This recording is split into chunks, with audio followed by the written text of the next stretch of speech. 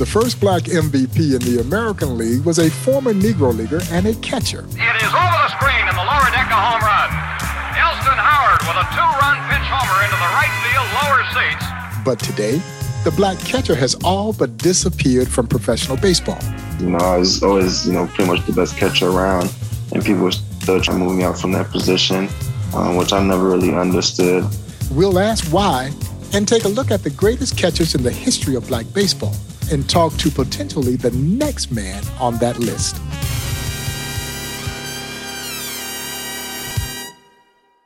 The position is known as the tools of ignorance, when in actuality, it takes a lot of not only guts and guile, but intellect to play the catching position in baseball.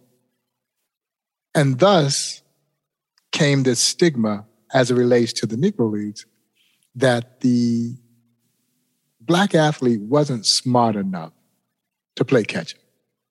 The last great black catcher in the major leagues, the two that come to mind, Russell Martin, who is actually Canadian and black, and of course, Charles Johnson, who was really the last great black catcher. I was a catcher my entire life. I started catching when I was 8. I played other positions, but my heart always brought me back to catching. And, for me to instill these young kids that you can catch, you can be a leader, you can be the guy on the field that's going to really run the game. And me and Lenny Webster and played in Baltimore together. And if I had to think about it, I don't know when there probably was a tandem of African-American catchers in the big leagues. So when I talk about a guy like Frank Duncan, the great Frank Duncan, who not only would play catcher predominantly for the great Kansas City Monarchs, and he was one of the top backstops in black baseball during his era, and was masterful, as they would say, of handling pop flies. But look at the Hall of Fame litany of great pitchers that Frank Duncan caught. Satchel Paige, Bullet Rogan, Jose Mendez, hopefully future Hall of Famers in Chet Brewer and John Donaldson. They all had something in common. They had the great Frank Duncan catching them. And he masterfully handled that litany of great Monarch pitchers with great skill. And I can tell you, catching Satchel, while it was easy to catch Satchel, calling Satchel might have been a whole nother story, because I'm not sure Satchel was going to take too much advice from anyone. So I don't know how hard Frank Duncan had to work to catch Satchel, but he put in all the necessary time and effort with all the other guys. He even once caught Dizzy Dean in an exhibition game against the Monarchs when Dean basically pulled him out of a pool room so that he could catch the game for him. He was hard-nosed, he was smart, he understood the nuances of the position, and he was just, again, one of the great catchers of the Negro Leagues. And of course, when we talk about great catching in the Negro Leagues, we would be remiss if we did not mention the name Joshua Gibson. Former Negro Leagues pitcher Walter McCoy. When Josh comes up there, he said, "Don't try to get cute with him because you don't know nothing about him." He says, "This is a big ballpark," which it was, the biggest ballpark I've ever seen. What we do with Josh, he said, we don't worry much about trying to strike him out and all that stuff. We try to contain him. Just keep the ball in the park. That's your first order of business. So he said, you try to make him hit the ball straight away. And I was thinking, now, that's fine, but I'm pitching, and if he hits straight away, he don't have to hit a line drive or hit the ball deep to the outfield. Suppose he hit one on the ground and come through here where I am. That don't sound too good. I was thinking to myself, I'm going to throw the ball. He can hit it anywhere he wants to, but he ain't going to hit it through here. Josh Gibson, arguably the greatest combination of power and average this sport has ever seen, sometimes doesn't get his due for just how great a catcher he really was. The great Walter Johnson, who saw Gibson catch, says that he was worth $200,000 to any major league team at that time, that he threw so easily and had such a great arm that any club would benefit from having a young Josh Gibson. And so Gibson was not a good catcher, but a great catcher. And so when we start to talk about catchers who combine power and average along with great defensive prowess, well, that list is pretty doggone short. And in my opinion, at the top of that list would be Josh Gibson. He had all the tools you needed. Former Negro Leagues pitcher Wilmer Harris. Josh was a man that you actually didn't get out. He got himself out. Roy Partlow was my friend. He could really pitch. And they were playing Homestead Grays in Washington. And Josh come to the bat, and he had him 0 for 3 he had. They had played together, on Homestead Grays. And he told him, Roy, you're going out of here today. and Roy was one of those people that were real evil, He got 2 strikes and threw him a fastball or a curveball or something. And hit it up on the right field screen. He'd missed from going over the right field screen by that much. And it looked just like a left-hand hitter hit it. Really? And Josh was right-handed. And he ran around to second base and started laughing at him. He said, well, you got to get somebody else out because I'm going to score. And that's the way they did. And they scored a run they won. But Josh was just phenomenal. Former Negro Leagues catcher and 3-time National League MVP Roy Campanella with journalist Stephen Banker. Well, I can recall one game we were playing against the Homestead Grays in Welsh, West Virginia. Now, this goes back to about 1941, and Josh Gibson was the catcher for the Homestead Grays. And I know Baltimore had one of its top pitchers pitching that day, Andrew Porter. And I was catching, and the first 3 times up, Josh Gibson hit 3 home runs. So, and it looked like the first one just did go over the fence. The next one went a little further, and the next one went a little further. So I went out and told our pitcher, undoubtedly, we're not pitching this guy right today. I said, well, look, we don't have to get the manager in on it, but let's just pitch him bad and see if he'll swing in one of those innings. So we wind up walking him. But this guy, and the last home run he hit, pretty near went over the top of the mountain. Not over the fence, but over the top of the mountain. And I remind people, if you want an indication of who Josh Gibson looked like physically, just imagine Bo Jackson as a catcher, and you've got Josh Gibson. 6'1", weighed about 220, 225, completely ripped, trademark rolled up left sleeve, showing off those guns, great eyes, hit for power, hit for average, but again, wasn't a good catcher, a great catcher. Rifle arm, he's throwing guys out from the crouch. Back in that era, my dear friend, the late great Buck O'Neill, would say that he had complete control of his pitching staff. So he called a great game, was a great running catcher. So he was going to steal you 20 to 25 bases or more to go with that big bat of his. And folks, as I oftentimes say, when I say big bat, I mean big bat. 40 ounce, 41 inches. And so he was so dominant as a catcher, and he was such a physical specimen back there. And again, when you combine both offense and defense, there's no one that compares to Josh Gibson. In my opinion, this has been the greatest home run hitter ever. And I played against Aaron. I never played against Babe Ruth, but I played against Ted Williams. I played against Joe DiMaggio. I played against Stan Musial, Mickey Mantle, Mays. But I've never seen a man to hit home runs as graceful and with the easy swing as Josh Gibson. Or what about a guy named Earl Taborn? Earl Mickey Taborn.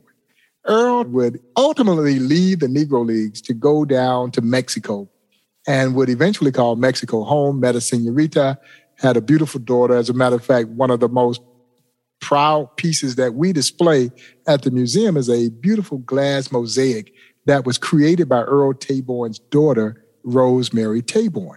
And it hangs proudly inside the Negro Leagues Baseball Museum, where her father was a dynamic receiver. And you would hear stories of how he would actually beat the runner to first base. As he's backing up first base on a ball hit to the infield, the catching position, as you know, would back up first base. And Earl Taborn would oftentimes beat the runner to first base. And the fans are in the stands that double over in laughter. But again, a rifle arm, understood his pitching staff, so he called a great game as well. And then we talk about guys like Louis Santana, Big Bertha. And again, if your nickname is Big Bertha, named for the German artillery weapon, you can pretty much surmise that you got a pretty doggone good arm. And Louis Santana had a great arm. He could stand at home plate and throw the ball over the center field fence. He would put on a dazzling exhibition, particularly when they competed against white all-star teams or these exhibition games against white teams, where Big Bertha would stay in his crouch behind home plate and throw one peg after another to every base for 15 minutes straight. And the fans are absolutely enthralled and delighting at this show that he would put on. Amazing talent. And as far as he could throw the ball, he could hit the ball even farther. Swung a big bat, 42-ounce bat, great power in that dead ball era. And Louis Santana, of course, is rightfully enshrined in the National Baseball Hall of Fame. We remember and reflect on the careers of Elston Howard, who was a star here for the great Kansas City Monarchs. But Ellie actually played outfield when he was here with the Monarchs. And of course, would later be converted to a catcher, where he toiled for so many years behind the great Yogi Berra. If Yogi Berra is your catcher, you're likely not going to get to the major leagues anytime too soon. And unfortunately for Ellie, he spent quite a bit of time in the Yankees minor league system before he finally got that opportunity to come up and really became the heart and soul of those Yankee teams. The first Black MVP in the American League was Elston Howard.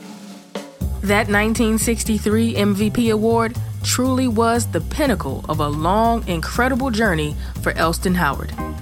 Long before putting on the Yankee pinstripes, he was a 19-year-old making just $500 a month playing for Buck O'Neil and the Kansas City Monarchs, where he would room with a teenaged Ernie Banks and learn the ropes of his future position under Monarchs catcher Earl Taborn. In 1950, 3 years after Jackie Robinson broke the major league color barrier, the Yankees purchased the contract of Elston Howard along with teammate Frank Barnes for a reported $25,000. But like so many great ball players of the era, his career was put on hold for 2 years due to a greater duty. He was drafted into the U.S. Army and sent overseas. Upon return, life moved quickly. Howard moved to catcher. He led the International League in triples in 1954 and won league MVP. And in 1955, Elston Howard received the call to the big leagues to become the first Black player in Yankees history. 12 All-Star games, 6 World Series championships, 2 Gold Gloves, and a 1963 AL MVP award. Elston Howard's number 32 is now retired by the Yankees, and his career is immortalized in the Yankees Monument Park. And so Elston Howard would also kind of carry on that legacy of the great Black catchers, who many of them never got the opportunity. And then you recall the likes of the great Larry Iron Man Brown, one of the greatest arms in Black baseball history. he was also a tremendous showman, and he played to the crowd, but a great signal caller. And what you'll find with catchers like Frank Duncan, who would later become a manager, Ted Double Duty Ratcliffe, who would become a manager, Larry Brown, too, would become a manager.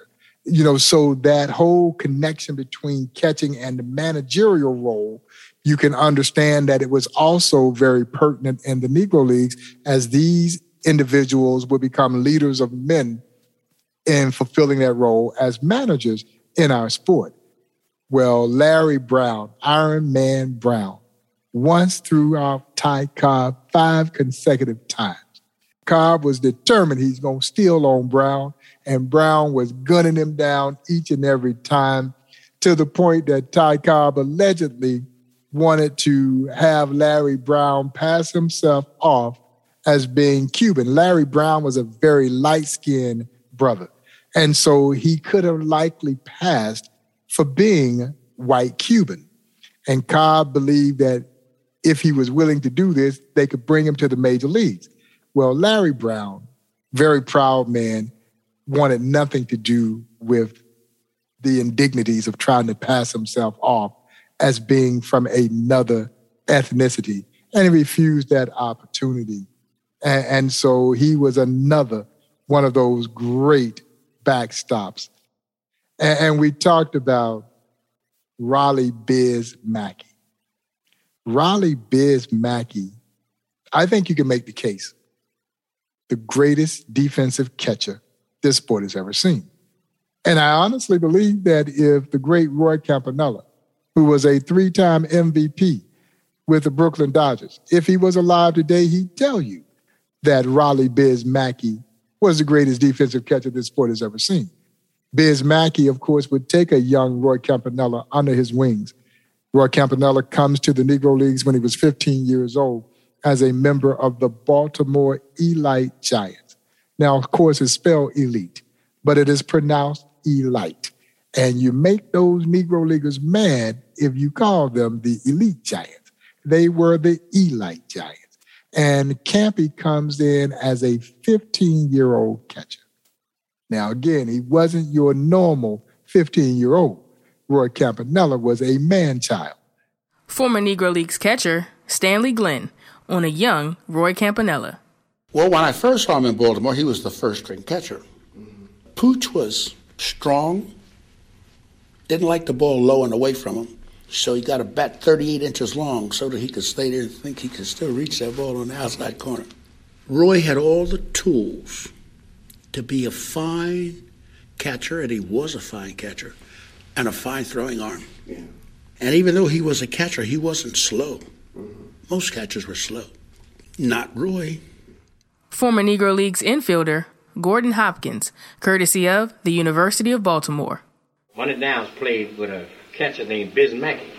Now, Biz Mackey was the catcher with the Baltimore Elites for a while, and he showed Campanella a snap throw. Now, did you ever see Campanella catch? Never saw Campanella catch. But Campanella had a snap throw that he could sit on his haunches and pick a guy off, like on first base, and he just one of them snap throws. And of course, the list goes on and on and on. The many great black catchers who were part of Negro Leagues lore. And it just makes you wonder what would have happened had the doors opened sooner. How many would have gotten an opportunity? I recall Buck O'Neil talking about a player that he went to go scout at Southern University, a guy named Roy McGriff.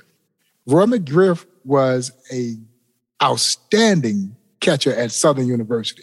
And that's actually who Buck and other scouts were coming to see. But when Buck gets to Southern University, he sees another guy that he absolutely falls in love with, and he actually turned his sights away from McGriff and set them on a kid by the name of Lou Brock. And of course, Buck O'Neil would win that deal and ultimately signed Lou Brock to the Chicago Cubs. And of course, Buck, as he would always tell you, was one of the last to sign off on that ill-fated trade that sent Lou Brock to the St. Louis Cardinals for a hurt arm pitcher by the name of the late Ernie Broglio. But Buck actually was there to scout this catcher by the name of Roy McGriff. The name is just as familiar as you think it is. Roy McGriff's son is Terry McGriff, who caught parts of 6 years in the big leagues.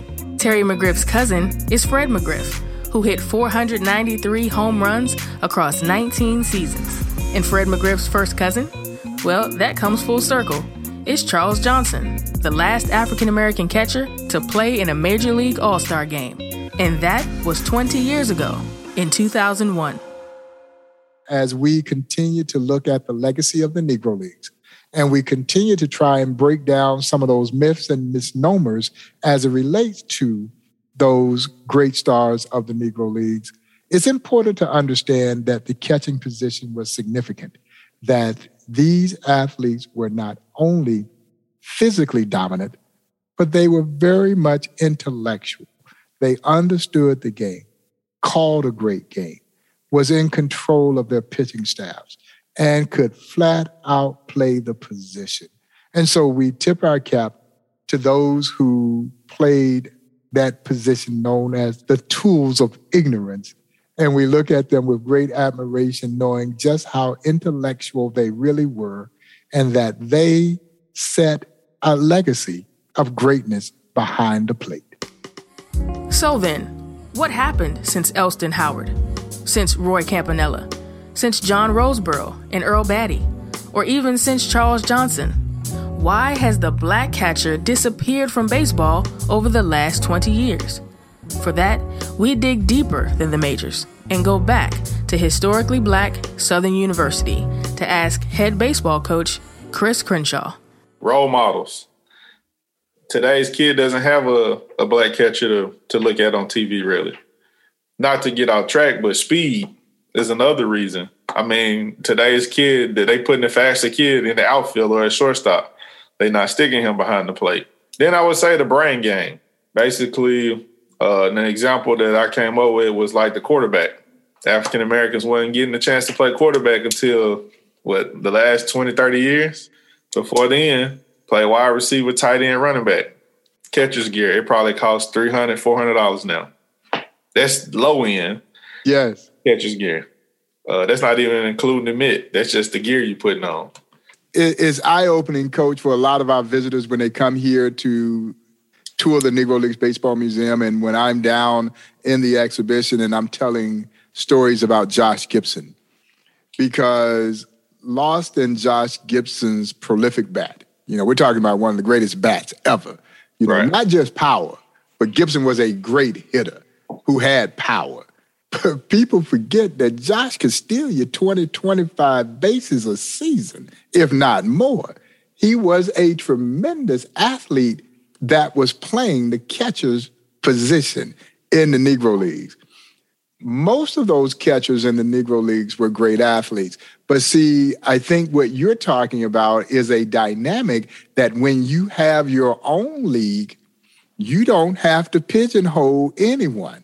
Right. You can put that great athlete behind the plate because out in front of him is a whole bunch of other great athletes. Exactly. And so you don't have to pigeonhole that particular player. So the athleticism of those catchers was tremendous in the Negro Leagues. They had all the tools. They certainly were intellectual enough because even in this program, we relate the fact that many of those catchers in the Negro Leagues would also become managers later on as well.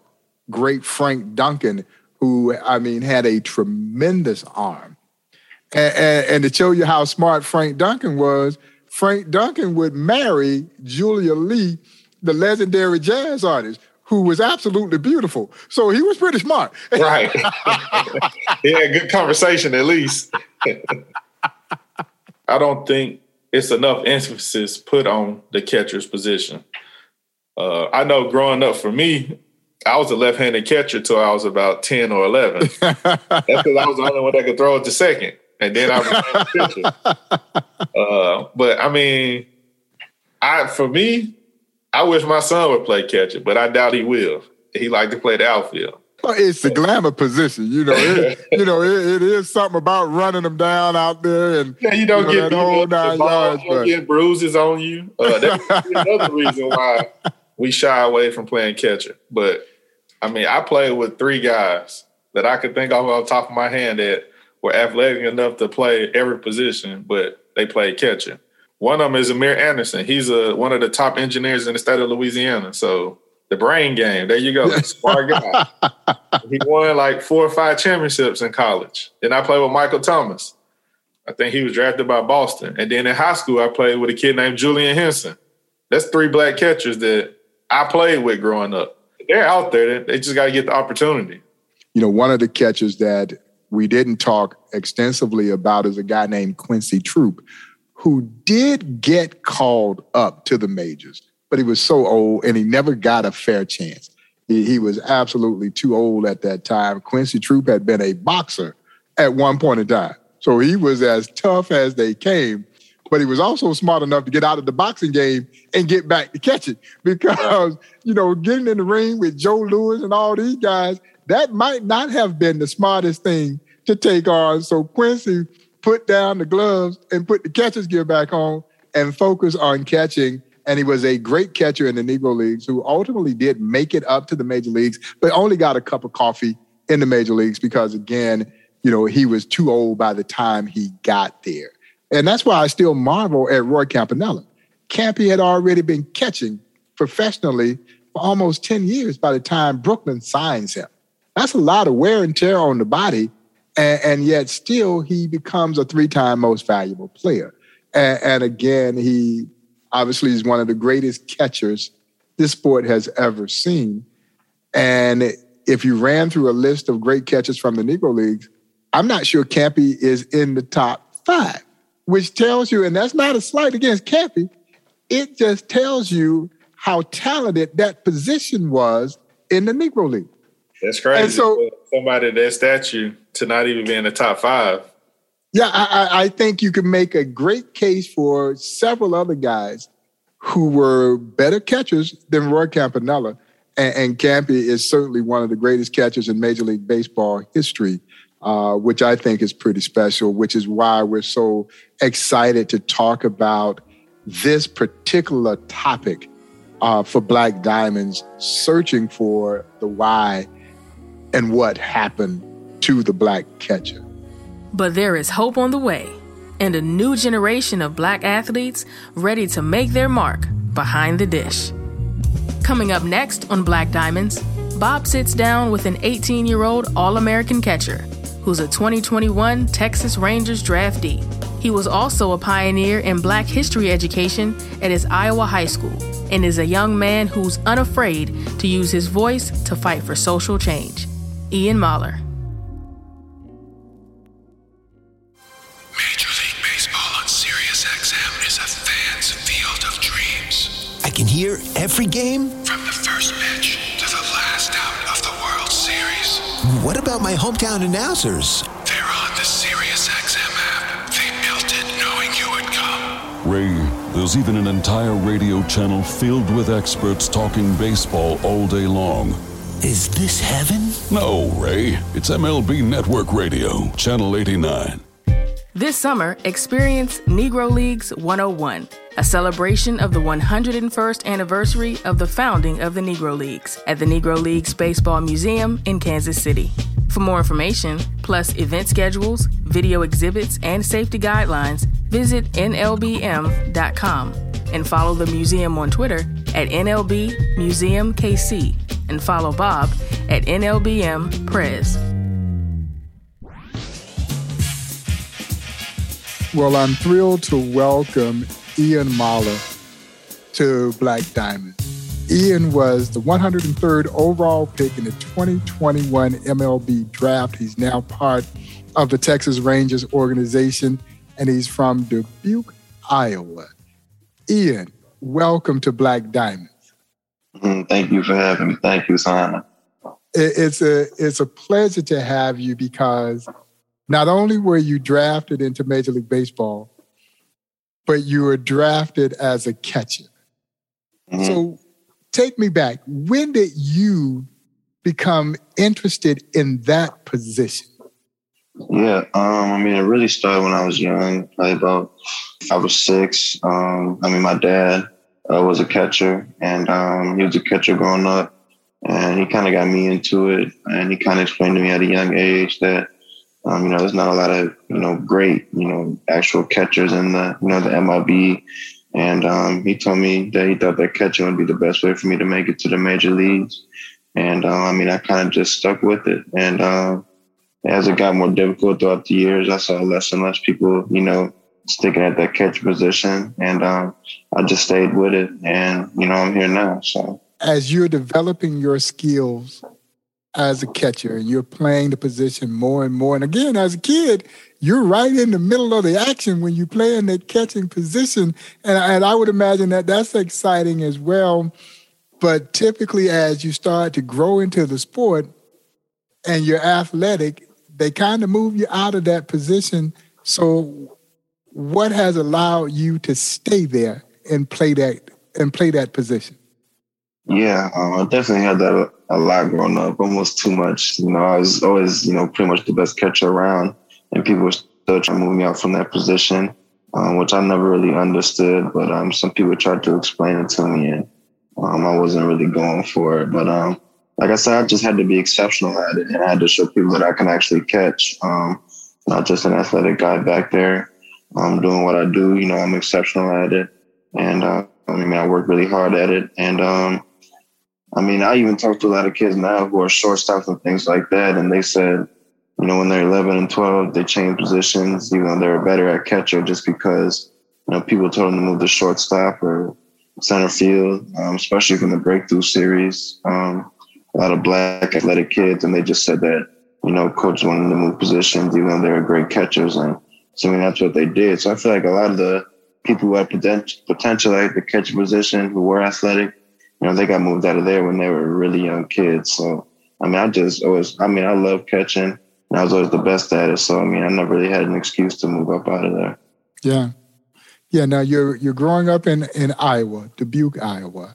Not a whole lot of black folks in Dubuque. Nah. And so playing baseball, I'm going to just take a guess that you were probably one of few black players on your team. And so how were you accepted by your white teammates as a black kid growing up in an area that did not have a large population of black folks? Yeah, I was really the only black kid in the leagues I was playing at all, you know what I'm saying? And for the kids, it was never really a problem just because I was usually the best out there. I know there used to be a lot of talk amongst, parents and things like that. I'm not going to get into all that, but I know there's a lot of times my parents had to, defend me when I was younger, just defend themselves as parents just because, black kids out there playing baseball. And he's a catcher, and he's the best player on the field. So within the actual, teammates growing up, I never really had any issues, but it was more with, the outside chatter with the parents and things like that. Yeah, yeah. No, I find it really interesting because when we start to examine the catching position in the Negro Leagues, as I mentioned, there were so many legendary catchers. One of the first names, and I think one of the most colorful characters of all time, was a legendary catcher by the name of Ted Double Duty Ratcliffe. and Ian, he earned his nickname Double Duty when the great sports writer Damon Runyon saw Duty in a doubleheader playing at Yankee Stadium. They're playing the New York Black Yankees. Duty's playing for the Pittsburgh Crawfords. And Runyon sees Double Duty catch a Satchel Paige shutout. Satchel shut out the Black Yankees 3-0, gave up 2 hits in that game. And then Duty took off the catcher's gear and took the mound and threw a shutout. He beat the Black Yankees 5-0 and gave up 4 hits. And Duty, who, as I mentioned, was one of the most colorful characters in sports history, but he was known to have inscribed across his chest protector, "Thou shalt not steal." What do you think when you hear about a guy like Ted Double Duty Radcliffe? Yeah, I mean, I love guys like that. I think that's what makes the game fun. And I think, part of that's kind of substance is missing in today's game. I mean, I just wish I was back there to watch and see stuff like that, because, that's what makes the game exciting. It's so much fun to think about what it was like for those guys playing back in that era. They had a good time. This was rough and tumble life in the Negro Leagues, but they had a great time. And when you've got guys like Duty on your team, number one, he never stopped talking. Duty, wherever Duty is right now, and he died in 2005 at age 103, you can rest assured that Double Duty is talking right now. I'm not completely quiet. If I see a bad swing or pitcher make a nice pitch, I might say something to the batter. And I know he's gonna try extra hard, to do more than what he's capable of. So, I ain't like Double Duty, but I ain't completely quiet back there. I got to know him before he passed away, and we talk about that position that affectionately was known as the tools of ignorance, and I saw Duty's hands. Because when you're catching guys like Satchel Paige and some of these other guys who threw exceptionally hard with the equipment that they had, and Ian, his fingers were literally mangled.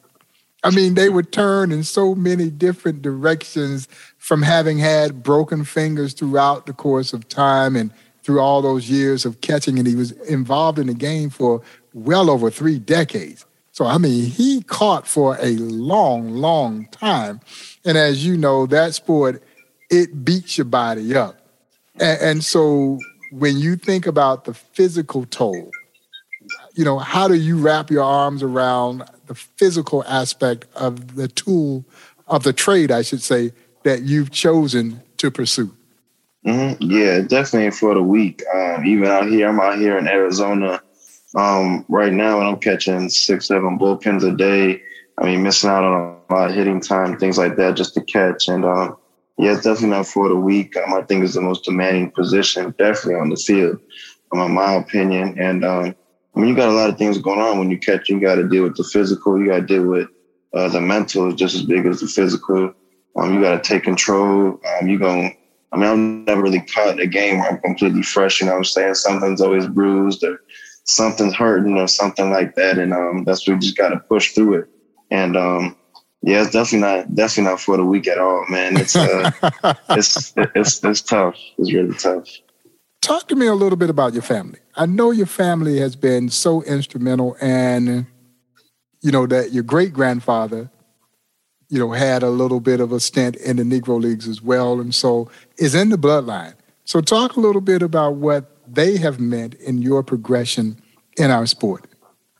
Yeah, definitely. My father, he's the only coach I've really ever had in my life. He's been my trainer, all that. So, I've really just been hearing his voice, my whole 18 years. So he's really taught me everything. And, I never really had my grandfather had died before I was born, but, he shed a lot of knowledge on my father. My father shed that knowledge on me. And I remember when I was younger, we used to watch a lot of Negro League highlights, and there's a film on Josh Gibson and Satchel Paige, like a little matchup they had. I remember they had it on a little DVD that we used to watch. And just really what I got out of that and what he tried to teach me was just the pure, joy, that they were having. And the way they played hard. They had fun, they goofed around, but they played hard. Guys were going first to home on balls to left field, all that. He just wanted me to kind of bring that, into the game. And, I think that's the reason why I play hard right now, why I kind of have a chip on my shoulder and things like that. And, he's taught me everything. And, the way that they play, that's kind of the way that he wanted me to play. And, like I said, he's been my trainer my whole life. So really just been his voice and his knowledge that he got passed through generations, all that got passed on me. So I mean, I'm grateful that, you know, he had experiences that were passed down and I was able to learn too as well. Yeah. And I'm impressed, Ian, at your insightfulness at such a young age, having created an opportunity to bring Black History Month into your school. You know, tell us what transpired that got the school to actually install a Black History Month program as a result of your advocacy for this. Tell me about that. Yeah, I started with my school. I think I'm one of 5 or 6 Black kids in the whole school in general. I go to a Catholic school in Dubuque. And I remember we was in English class and history class, like we kind of tied it into one or whatever. And we had gone through about 3 or 4 units. And I mean, we had learned almost zero Black history at all. And I remember the teacher was real cool. Her name's Ms. Martin. I asked her, like, where's the Black history at? You know, we're learning all these other things, but, you know, I know there's not a lot of us here, but I think it's real important that we learn it. And I think from there, we kind of sat down. That was my junior year. We had sat down that whole kind of rest of that semester and talked things out. And the end of that year, she kind of let me pick a project that we did that was kind of, Black history. And then we had talked over the summer, and she had met with the school board. I had kind of met with the school board, things like that. And my senior year, I had did an individual study, so it's really just me and her one-on-one. And I would do like a Black history project on a leader or a movement and things like that. And that's how she would grade me. And then, my presentation, I would have to, presentate to the school board and then the children in the classrooms and things like that. And I mean, people were falling in love with it. People were kind of intrigued. People were kind of for the first time hearing like a Black person's point of view on some things. And then the last month, I made like a big project, presented to the school board, had made it presented to a lot of classrooms, things like that. And then we came to the school board and kind of asked if we can make it a class, things like that. And they had let it slide. They made the class, and the first day that the class was proposed to students so that they could take it, I think it was three classes. I messed it up, and I think they said like 15 minutes, which was really surprising to me because I didn't think it would fill up at all. Meaning the circumstances of what school I'm in, but people really took a love into it, and it filled up super fast, and that's kind of how that came about.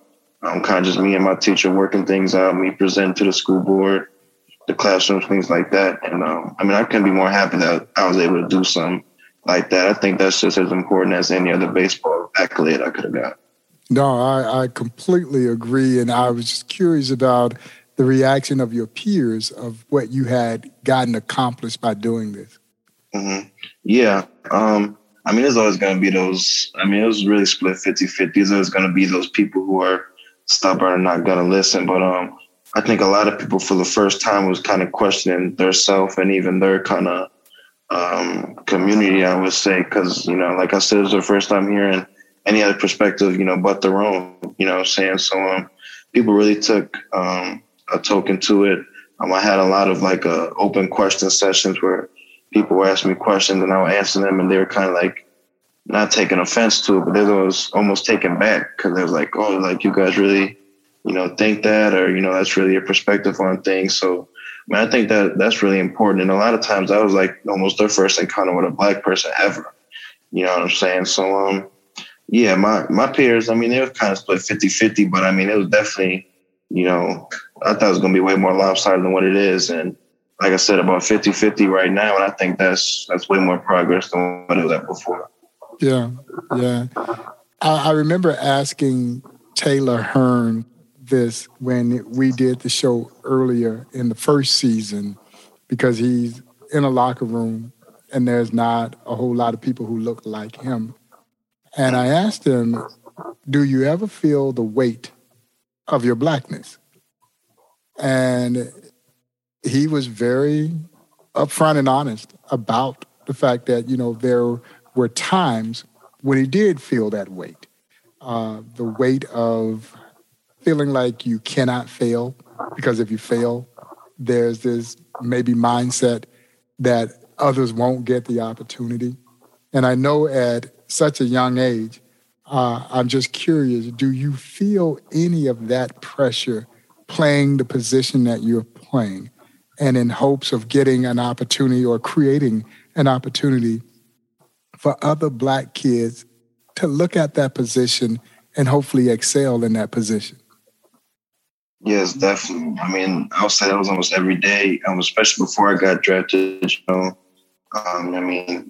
Before you get drafted, there's a whole lot of people you're trying to impress, different teams, things like that, and you feel like one little mistake can definitely, cost you maybe a spot that that they could take you in the draft or something like that.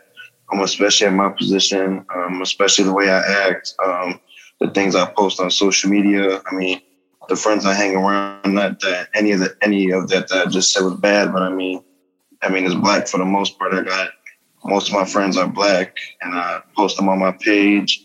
When all the riots or all the things were going on, I was posting all that.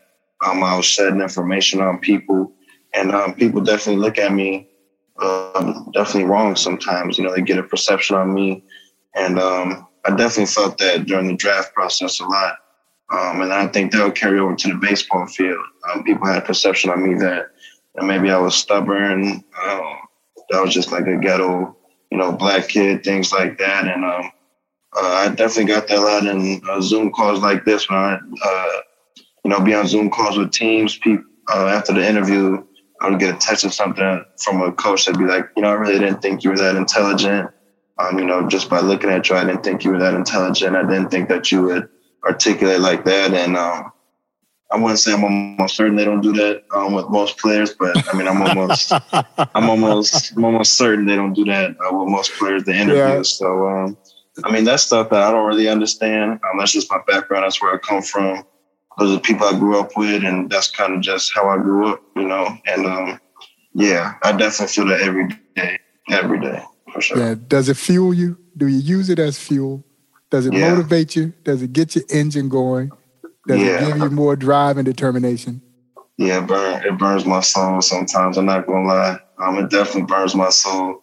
I just want to prove, everybody that ever looked at me like that wrong. You know what I'm saying? And every day it's fuel.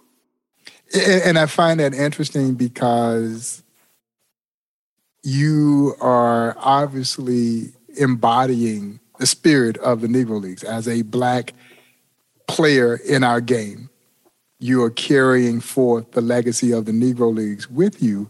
And that was pretty much the mindset of so many of those players as they were dealing with the social circumstances that tried to prevent them from playing the game. And so they were fueled by a burning desire to say, I'll show you. Yeah, I'll show you. You don't think I'm good enough to play this game. I'll show you what I can do. And that's exactly what they did. And I think they used the challenges of that social adversity to fuel their determination. And to some extent, they wanted to prove people wrong. They certainly were self-assured. They knew how good they were. And honestly, I think, Ian, the major leaguers knew how good they were. But there was certainly this burning desire to prove to the world that they could play this game as well as anyone. And all I need is an opportunity. And of course, the Negro Leagues gave them that opportunity. And it gave them the fuel they needed to dream. That young, aspiring Black ball player of that era knew that there was a chance for him to play professional baseball. It may not be in the major leagues, but it would be in the Negro Leagues, and would be in a league that would provide a playing ground for some of the best Black and Hispanic talent to showcase their world-class baseball abilities. And so, I oftentimes share those parallels with all of my young athletes when they come to the museum. And that's why I can't wait when you do make it to the show and get a chance to walk you through the Negro Leagues Baseball Museum and to see you immersed in this environment. And I always relate the story of a young Ryan Howard. This Ryan Howard, this was well before he became Ryan Howard, most valuable player, Ryan Howard, home run champion. This was a young Ryan Howard who at that time was part of the Philadelphia Phillies organization, hadn't made it to the big team yet, but every year that he would come to Kansas City, specifically to go to the Negro Leagues Baseball Museum, come here and walk through this museum. And Ian, he said that being in this environment kind of was like paying homage. You know, it was his way of saying thank you, but it was also something that charged his batteries. Because I think he understood that no matter what he would have to deal with in spring training, it wouldn't be anything near what these athletes had to endure to play this game. And that's why I look forward to welcoming all of my young athletes. I don't care what color you are. If you play this game, and no sport holds to its history the way our sport does. So if you play this game, you should know the history of this game. The Negro Leagues are obviously a very important part of the history of this game. But if you are Black and or Hispanic descent, this is your Mecca. Mm-hmm. These are your roots. And you feel it when you come here. And I do think in the case of a young Ryan Howard, he left inspired and understanding that whatever obstacles that might be put in front of him, he had the wherewithal to overcome it because he knew his place in this game. And I know at 18, you know, you're developing that understanding, but what do you think it'll mean for you to walk through the Negro Leagues Baseball Museum? Yeah, it's going to mean, the world. Those are like, you know, the guys that laid the path for me, the guys that walked so I could run. And definitely pay homage the best that I can. Those are the type of guys that definitely inspire me to keep going. And, it's just going to be the world for me. It's just going to be, I'm just going to be very thankful that I'm even there. The opportunity that I get to be there, walk around, just see every person. I didn't see a couple pictures in there before. You got like the little statues or, yes. You know what I'm saying? Yep. Definitely seeing those type of things. It's going to be more inspiring than anything for me, in my opinion. Just to, you know, pay respect to those dudes, you know, when I'm there and, you know, when I get on the field as well. So, it's going to mean the world for me. And I hope that everybody, you know, whoever gets the chance to, you know, in Kansas City or anything, and I hope that they can go there. You know, like you said, no matter what color you are, I think if you like baseball, you know, I think you need to go there. That's a lot of history there. They laid a good foundation for baseball, even if they weren't in the MLB, in my opinion. It's just going to mean the world for me. It is. Who do you enjoy watching catch today? I love Yachty still, even though he's getting older. I still love him. Ultimate leader. I think that's why I love him the most. Obviously, the catching skills are impeccable, but it's the leadership that he has. The confidence that guys have thrown in him even today is insane, and I love him. Yeah. Now you would have scored even more points with me if you'd have said you like our young catcher here in Kansas City, Salvador Perez. But that's all right. I love him too, though. He's fun guy to watch. He have a lot of fun back there. No, Salvi has a lot of fun, man. He has a great personality, and I had the opportunity to walk him through the Negro Leagues Baseball Museum several years ago. As a matter of fact, it was in 2015 when he made his first visit to the museum, the same year that our Kansas City Royals would ultimately end up winning the World Series. Right. And I'm sharing stories with him about Josh Gibson. Mm-hmm. And as a catcher, he was in just absolute disbelief at the incredible combination of power and average from a guy who wasn't a good catcher, but a great catcher. The catching position in the Negro Leagues didn't transition really into the major leagues because there was this underlying belief that we weren't smart enough to play catcher. No, the catching position is so close to the manager. And I think that's why you see so many catchers who eventually become managers, because you become essentially that extension of the manager. And so you not only have to have the physical tools, but you do have to be kind of the quarterback back there. You know, you're running the show back there. And so talk to me a little bit about that aspect of how to call a game and how you're learning the intricacies of playing the position. Yeah, I mean, you got to be alert. I'll say, first off, you got to know your pitcher, learn what type of person he is, what he likes to throw, things like that.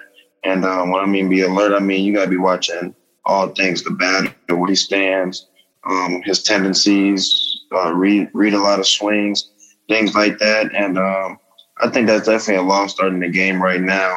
Even you watch high school, even a lot of college games, you know, catchers got earpieces or they're looking at the dugout getting, you know, calls, things like that from their coaches. And it's like, you know, they're not really doing nothing on their own when it comes to calling pitches. And I think, I wouldn't say that's from a lost intelligence standpoint. I just think, you know, that's just the new wave that, you know, things are on right now.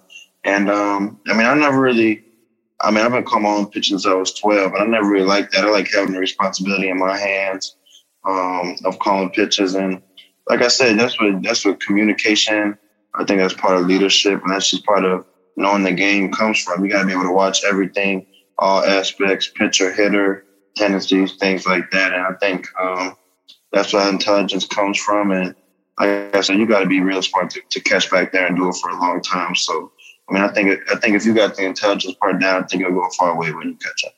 Yeah. If you had to, and I know at such a young age, but if you had to think about your legacy, your place, what do you think about? Yeah, I always tell people that I think God put me on here to inspire people and to be, you know, a community leader, and I think He just gave me baseball as a platform to do that.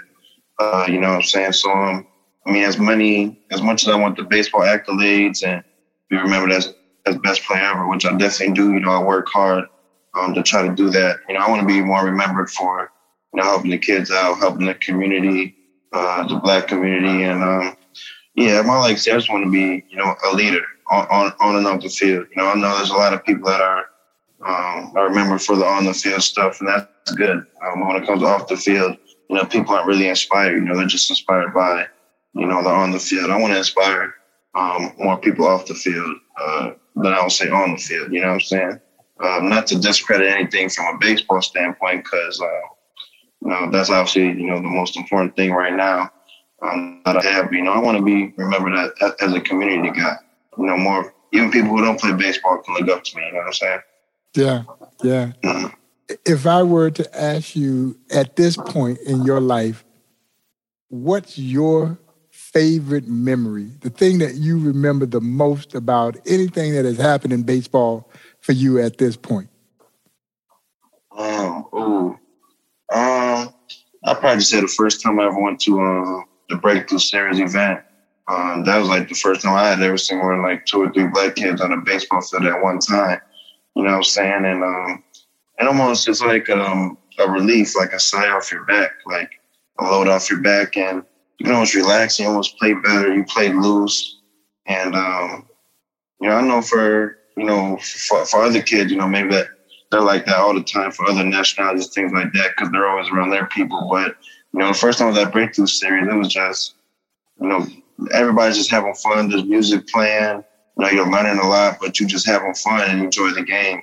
I think most kids, you know, at a young age, especially Black kids, you know, they don't really see that fun, and then they just lose the love for games super early. And I think that's why you don't see a lot of the Black kids really when you get to high school play baseball like that, because their love was lost real early.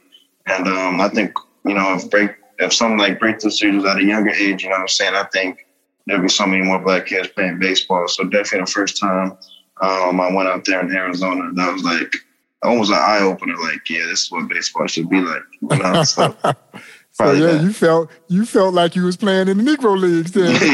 yeah. Yeah. Yeah, I just got back recently from the Hank Aaron Invitational.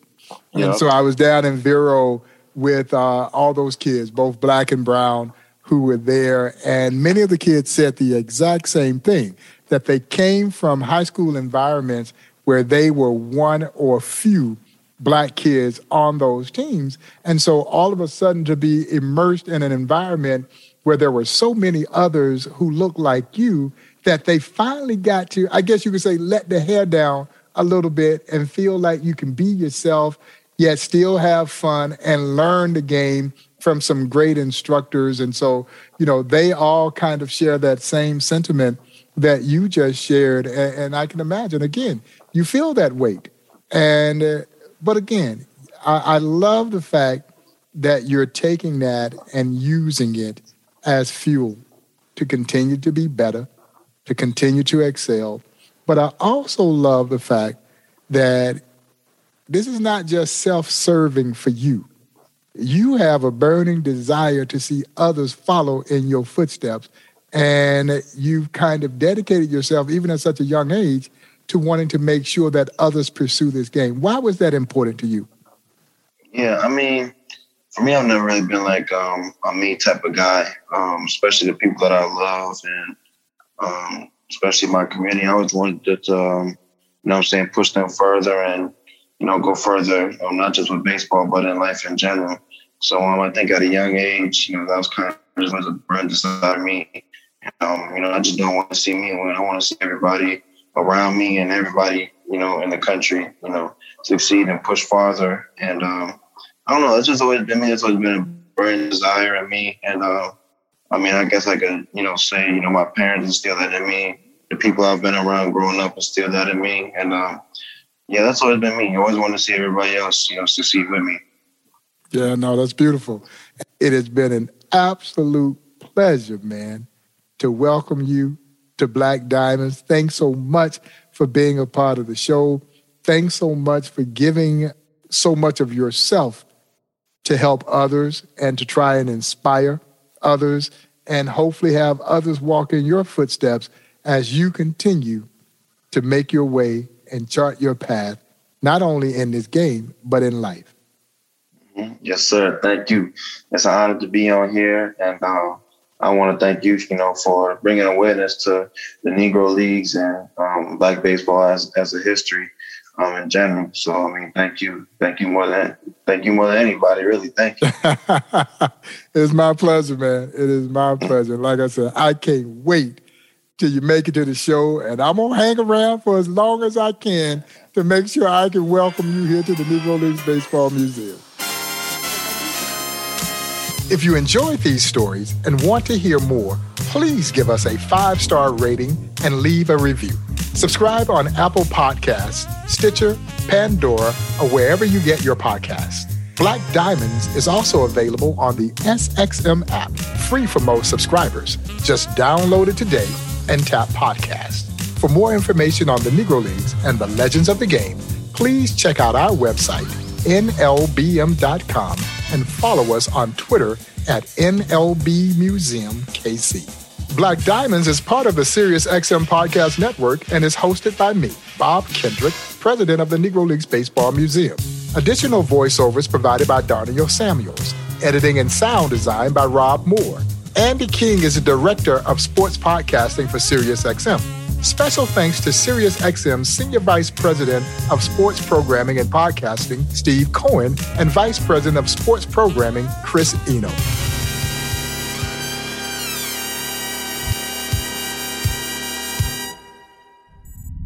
SiriusXM Podcasts.